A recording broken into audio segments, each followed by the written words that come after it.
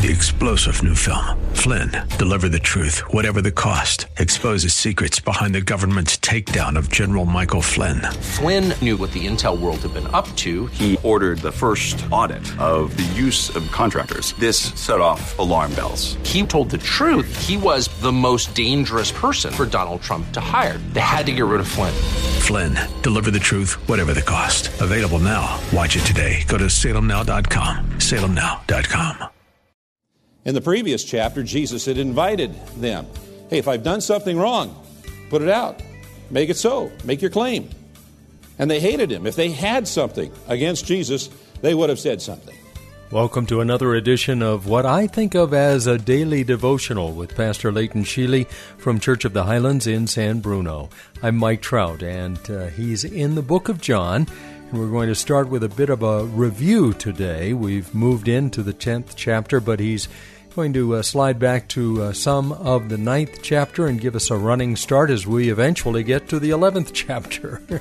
Take out your Bible if you can, turn to the New Testament book of John, and open to that 9th chapter as Pastor Leighton Sheely from Church of the Highlands presents our verse-by-verse daily devotional for today. As Jesus passed by, he saw a man blind from birth, and his disciples asked him, Rabbi, who sinned, this man or his parents, that he was born blind? And remember that we talked about this question that the disciples had was based upon a couple of misconceptions. First misconception was that all sickness and all suffering was the result of sin. And so that meant that either this man's parents or this man had sinned. Well, if he was born blind, that would have meant that he would have had to have sinned before he was born. And then that brought up the second misconception that was popular amongst some Jewish people, that the soul predates conception. That the soul exists before it's matched with the body. And we know that that's not what the Bible teaches.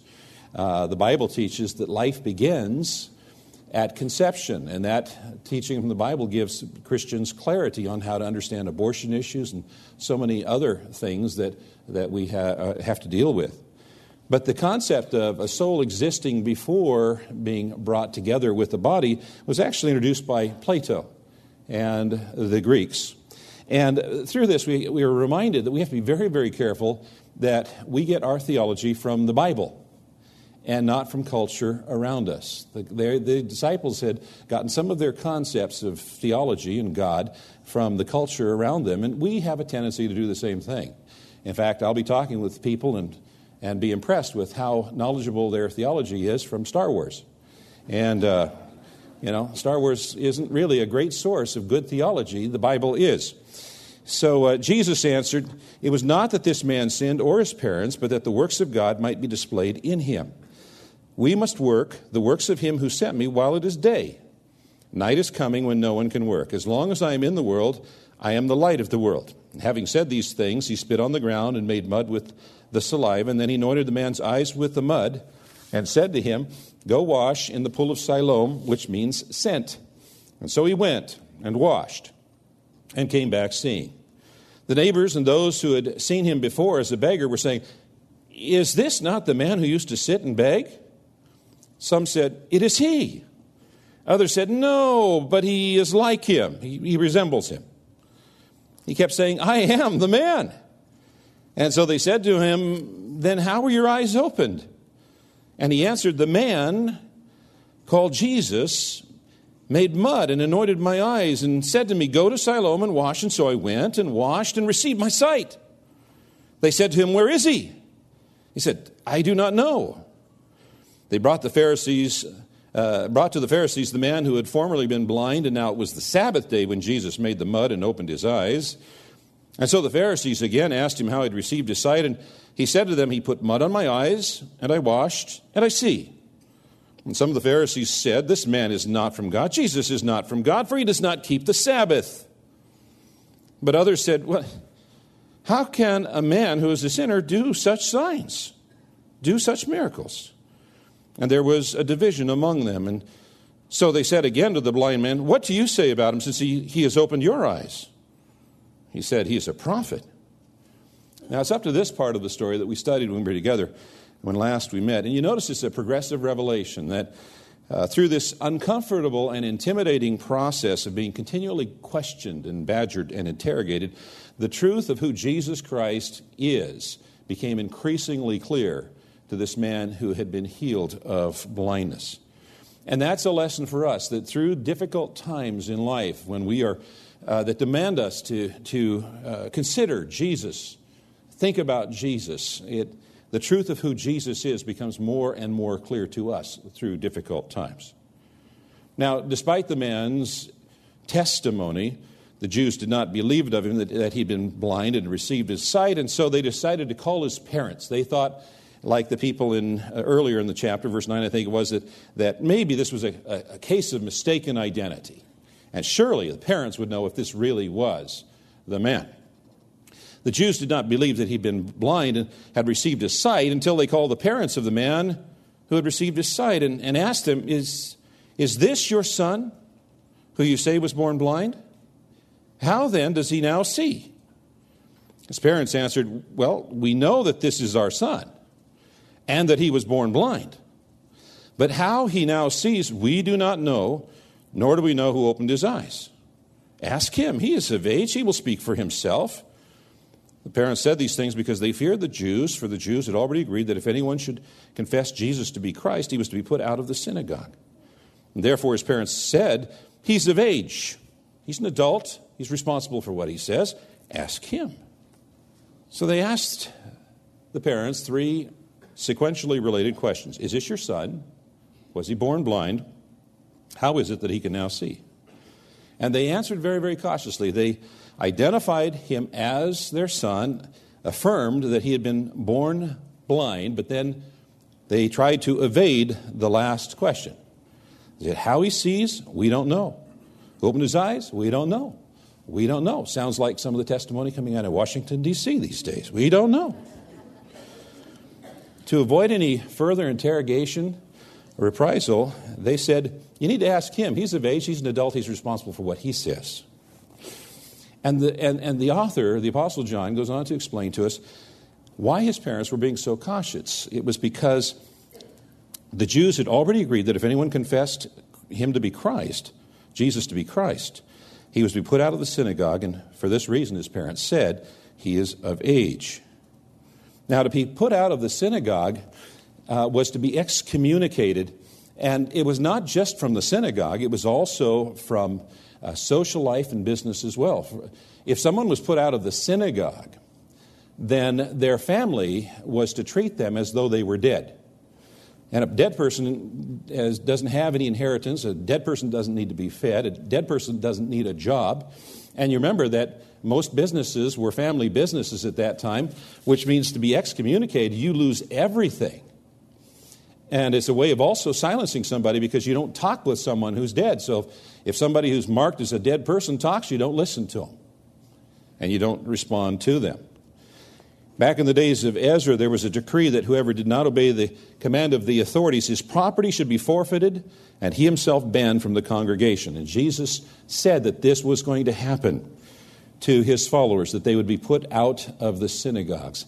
And this is the first incident recorded in this gospel where a follower of Jesus Christ indeed experienced persecution. Question: are we afraid to speak because of fear? You remember there was a group initially that wanted to argue and say, well, wait a minute, how can this man do these miracles? And that group got silenced, intimidated. These parents were intimidated by fear. Fear can be every bit as effective of a prison as a prison that's made out of concrete and bars. Have we allowed ourselves to be imprisoned by fear? That we won't speak up, we won't tell the truth, we won't be confrontational when it's necessary, prudent, and wise to be so.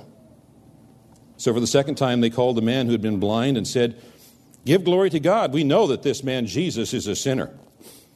And so they obviously recognized that a miracle had taken place. They did not want to believe that in the claims of Jesus. And so they called the man and said, give glory to God.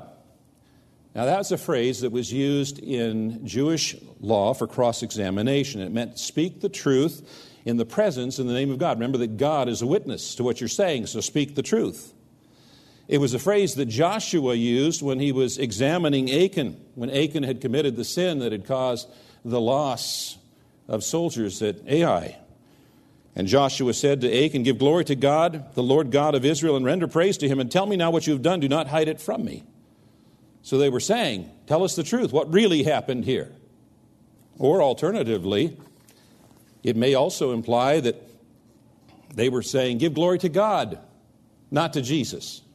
I mean, all that Jesus did was put clay on the eyes. It was God who did the miracle. Give glory to God, but not to Jesus. And then they went on to accuse Jesus of being a sinner. But you notice they didn't give any specific examples of any sin because they couldn't. In the previous chapter, Jesus had invited them. Hey, if I've done something wrong, put it out. Make it so. Make your claim. And they hated him. If they had something against Jesus, they would have said something. But they didn't. And they couldn't. And so they just smeared his reputation in broad strokes. He answered, "Whether he is a sinner, I do not know. One thing I do know, that though I was blind, now I see." And they said to him, "What did he do to you? How did he open your eyes?" And he answered them, "I've told you already, and you would not listen. Why do you want to hear it again? Do you also want to become his disciples?" And they reviled him, saying, "You are his disciple, but we are disciples of Moses. We know that God has spoken to Moses. But as for this man, we do not know where he comes from." The man answered, "Why, this is an amazing thing. You do not know where he comes from, and yet he opened my eyes." This is the most spirited part of the dialogue in the chapter. The Jewish religious leaders are pressing him, trying to intimidate him into saying something, and he's resisting them with all vigor. In fact, instead of backing off, his arguments become even more clear, and his position becomes even more clear. He says, "As for Jesus being a sinner, I do not know." I'll leave that to you theological experts. "But this one thing I do know, that though I was blind, now I see." If you struggle witnessing to other people, that's a great way to begin. Just share your own testimony, those things you've experienced in your own life, the things that you have, quote, seen, end quote. This is Study Verse by Verse with Pastor Leighton Sheely from Church of the Highlands in San Bruno. I'm Mike Trout. So glad you've joined us today. I hope you can return as we wrap up the week. We're in the book of John, and if you've missed any of these broadcasts, you can listen to them when you go to the website at studyversebyverse.com. Church of the Highlands is located at 1900 Monterey Drive. Additional information is on that website. Service times are Saturday evening at 7, Sunday morning at 7 a.m., 8:30 a.m., 10 a.m., 11:30 a.m., and then again at 5 p.m. in the afternoon. That's studyversebyverse.com for all the details. Join us tomorrow, if you can, when we'll once again open the Word of God to the book of John and study verse by verse. 3-star General Michael J. Flynn, head of the Pentagon Intelligence Agency, knew all the government's dirty secrets. He was one of the most respected generals in the military. Flynn knew what the intel world had been up to. He understood its funding. He ordered the first audit of the use of contractors. This set off alarm bells. The explosive new documentary, Flynn, Deliver the Truth, Whatever the Cost, uncovers the facts behind this scandal. Flynn told the truth. He was the most dangerous person for Donald Trump to hire. I find out the worst enemy that I'm going to face in my life is right here in America. They took my assessment and they wanted me to change it. And I was like, I'm not changing it. They had to get rid of Flynn. With in-depth interviews, archival footage, and never-before-seen personal records of the man behind the headlines. I just felt like I was drowning. Flynn, Deliver the Truth, Whatever the Cost. Available now. Watch it today. Go to salemnow.com. salemnow.com.